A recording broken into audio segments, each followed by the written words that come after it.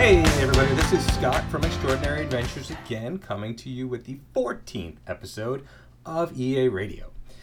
First, just wanted to say that I've got my phone ringer turned off, my computer's turned off, my other phone ringer's turned off, my cuckoo clock is turned off, my dogs are all asleep, so hopefully we can sound more professional on this episode. We'll get it figured out one day.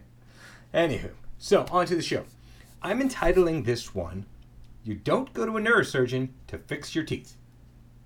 Also known as Use a Travel Specialist. So first, let's define what a specialist is, just a dictionary definition. It's a person who concentrates primarily on a particular subject or activity. A person highly skilled in a specific and or restricted field. So basically, this is me now, not the definition. Basically, it's someone who knows more and more about less and less. Kind of a jokey way to think about it, but that's what it is, really. So I'm going to use this the medical example, because that's when people think of specialists. Is one of the things they think about is medical specialists. So I'm going to use that analogy throughout this episode. With a general practitioner, they have 8 years, 9 years, whatever it is, of studies and exams, and they're proficient at being a general practitioner. So they know a little bit about a lot of stuff. And you're going to go to them when you have issues, whatever, some of which they'll be able to handle, and some of which they'll realize their limitations, and they'll say, hey, you should go to a specialist. You should go to a neurologist, neurosurgeon, orthopedic surgeon, skin doctor, whatever. They'll make that referral. And sometimes, if you have an HMO as opposed to a PPO, I think that's how that works, you can just go directly to the specialist, because you already know, hey, this is probably above what my general practitioner can do. Same thing is true in travel. There are some, what I would call like common cold travel things, like booking you on, let's say, a Royal Caribbean cruise. Not the hardest thing to do. Could you do it on your own? Yes. Are you probably still better off having somebody help you with that? Just like an all-inclusive vacation in the islands. Could you do it on your own? Yeah, but do you really know every cruise line out there? Do you really know every all-inclusive out there, and what would be a best fit for you? So, honestly, why take the chance? You're better off using a travel agent, travel professional, even in those cases. Just much like the common cold. You could self-diagnose yourself. You could self-diagnose, and you could self-medicate. But is that really the best course of action? Maybe. In some cases, maybe. But in other cases, it might be worth it to get a little expert advice. So that's the general practitioner example. But if, on the other hand, you absolutely know that you want to get, a nose job, if you're going to get a nose job, you're not going to your general practitioner. You got to go to a myofascial surgeon. I'm not sure who does that, actually. But if you're going to go for a nose job, you go to the nose job doctor. Likewise, if you're going to do something extraordinary in travel, you're going to want to go to a specialist. And more importantly, again, you're not going to want to go to a neurosurgeon to fix your teeth. Both neurosurgery and dentistry are specialties. If you want neurosurgery done, you go to the neurosurgeon. If you want dentistry done, you go to the dentist. So the same thing in travel. For instance, I'll take the negative against myself. I don't do destination weddings. It's a very complicated travel plan. There's a lot of moving parts, a lot of moving cogs in that travel plan. Not my thing. There are people that do it great, and I'll refer to them. But what I specialize in is, and I'm going to read this quote off my website, culturally authentic, locally immersive European adventures for the curious middle-aged explorer, alone or with friends, but always on their terms. In other words, my plans are highly customized. I provide a high level of concierge service to my clients, but it's when they want to go to Europe. Specifically, I do Germany and England, but we can here handle the general European countries. You could put me somewhere for Europe. You could put me above a general practitioner, but when it comes to Germany and England, I would put myself in the neurosurgeon category. Those are the couple of countries I know: England, Ireland, Scotland, and then Germany. That's really my thing. So come to me for destination wedding, probably not the best guy. Come to me for Germany, definitely the best guy. So you see the difference between why you would use, not just using a travel specialist, but a travel specialist who specializes in what it is that you want to do, what your destination is, or what type of travel you're doing, whether it's group travel or solo travel, whether that's going to be a cruise, an expedition cruise, a river cruise, an ocean cruise, there's a million different specialties. You're going to want to go to somebody who knows that well. So what do you look for when you're looking for a travel specialist? First, passion. If you call somebody for their free initial consultation and they sound like a dud, what makes you think they're not going to be a dud the entire time through? I don't know about you, I don't like working with duds. To the contrary, if you get on the phone with somebody and they sound passionate about their travel, they sound passionate about working with other people in their travels, they sound passionate about their destination. The passion is just clearly there in their voice. And more so than that, they don't sound like the professional's been doing this for 20 years. Even if they have, they don't sound like that kind of person's like, taking you for granted. Oh yeah, sure, we can help you, blah, blah, blah. No, every new client is a great opportunity for a travel agent, travel professional. And that's how it should sound. They should sound like they don't take you for granted. They're happy that you're calling them. So those are the things you look for passion. There's a bazillion other things you could look for passion. But just remember, not a dud, somebody passionate about travel itself and then helping you with your travels. The next thing you might look for is natural talent and learned skills. So natural talent, not something anybody can do about it, but there are things that we have the knack for when we're kids. If you think back to middle school, high school, there were kids that just were good at numbers. So you knew they were going to do something, math, finances, accounting, whatever. There were people who were good actors, actresses. They were always so dramatic. And you could see maybe that's going to be a Broadway show performer. People that were athletic. There were people that had certain knack for things. And I'm going to take myself as an example here.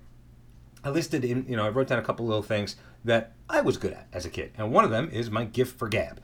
I can talk. I can also listen. So like that rapport, that empathy of not just talking to talk, but talking to hear what the other person is saying and having that back and forth, where you really feel like you're connecting. That gift for gab, and that's kind of why I also love England, Ireland, and Scotland, particularly the Irish in that case. My goodness, they will talk your ear off and they will listen. They want to know about you and they'll tell you their story and they'll want to know your story. They're amazing. And that's one of my talents. Another one of my talents is in my insatiable curiosity about our world. I've always been that way. From a little kid, you ask my parents about we traveled as kids. They took us around the world. I couldn't get enough. I just couldn't get enough. I said my rapport with people, but that kind of goes back to my gift for gab, rapport with people, that I connect those two together. I also have a never-ending yearning to learn more. I constantly want to know more and more. And like a specialist, I like to know more and more about less and less. I really, really, really, really want to know everything there is about Germany. I have a friend who lives in Berlin. I have a friend who lives in Bavaria. I would love to know more about Germany than they do. I didn't grow up there. I don't know if that's going to ever happen, but I'm going to try my best. And then the last thing I thought about as a kid, that my risk tolerance was always very high. And my embrace of adventure was always very high.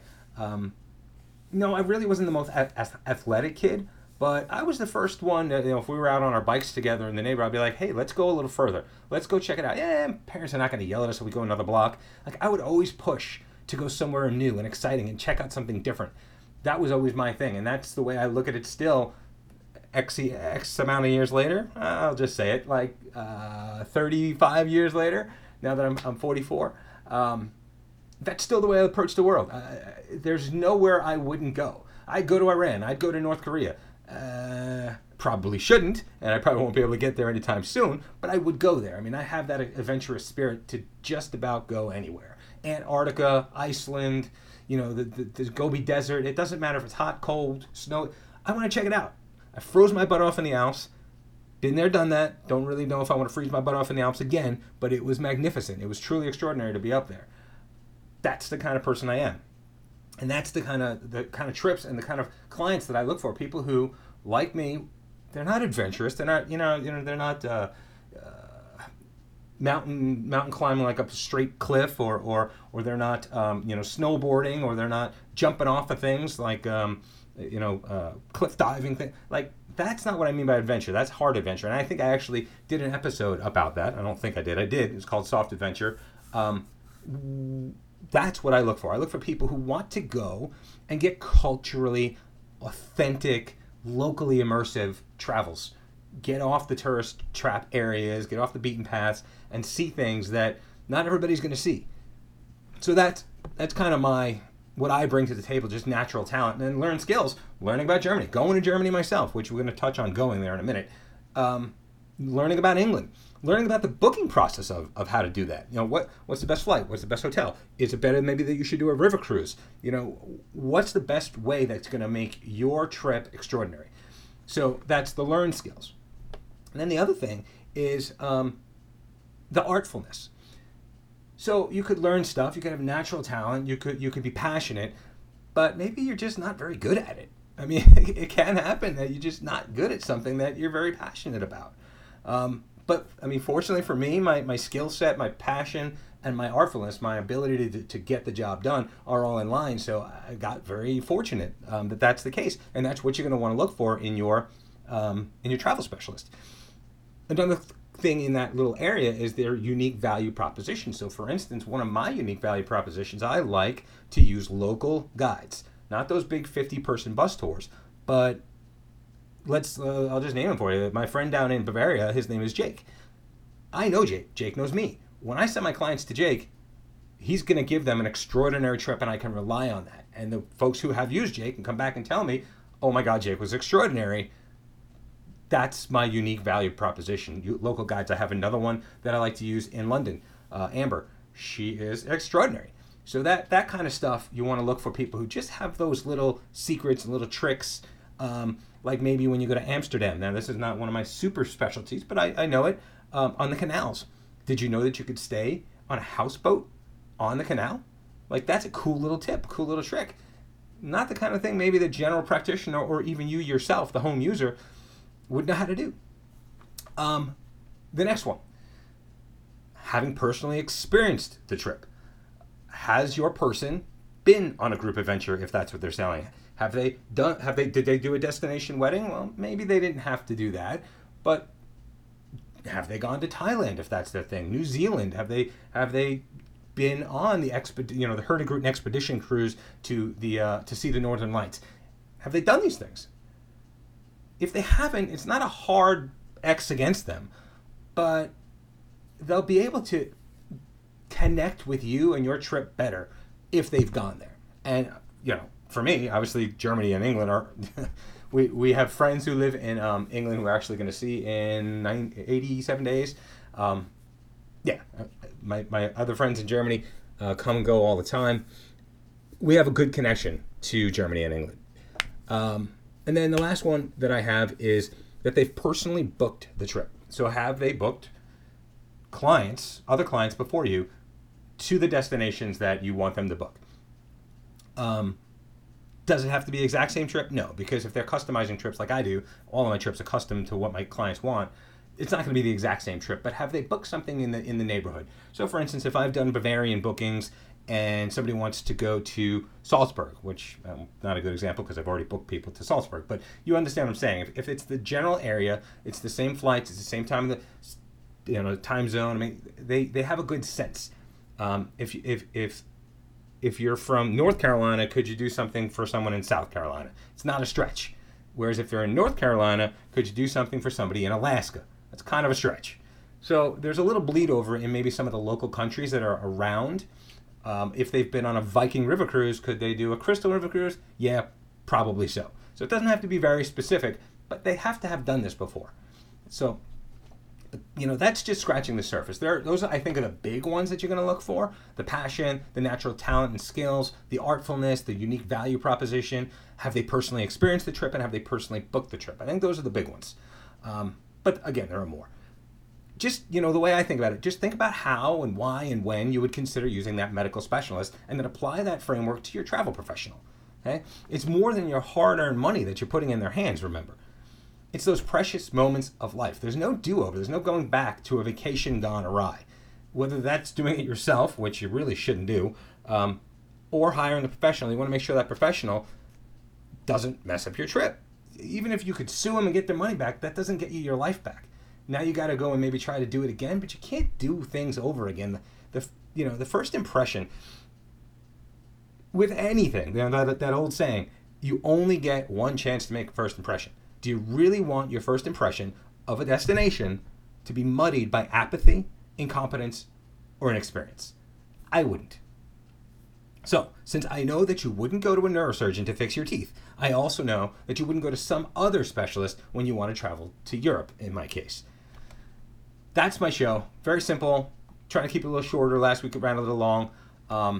If you have any questions, as always, Scott at myextraordinaryadventures.com, Scott at myextraordinaryadventures.com. Tell me your name, where you're from, and I'll give you a shout out on the air. And that's about it. So until next time, this is Scott from Extraordinary Adventures, thanking you for tuning in, reminding you to share this show on Facebook, Twitter, wherever it is, Instagram that you do. Reminding you that I am now on Google Play and iTunes. You can find our podcast there, and I'll have the link in the notes. You'll also be able to find my podcast on my website. It's on the navigation tab. It's called Travel Podcast or something. So that's it. Get out there, spread the word, help everyone learn more about travel, and that's it. Stay tuned for the next episode, guys. Ciao.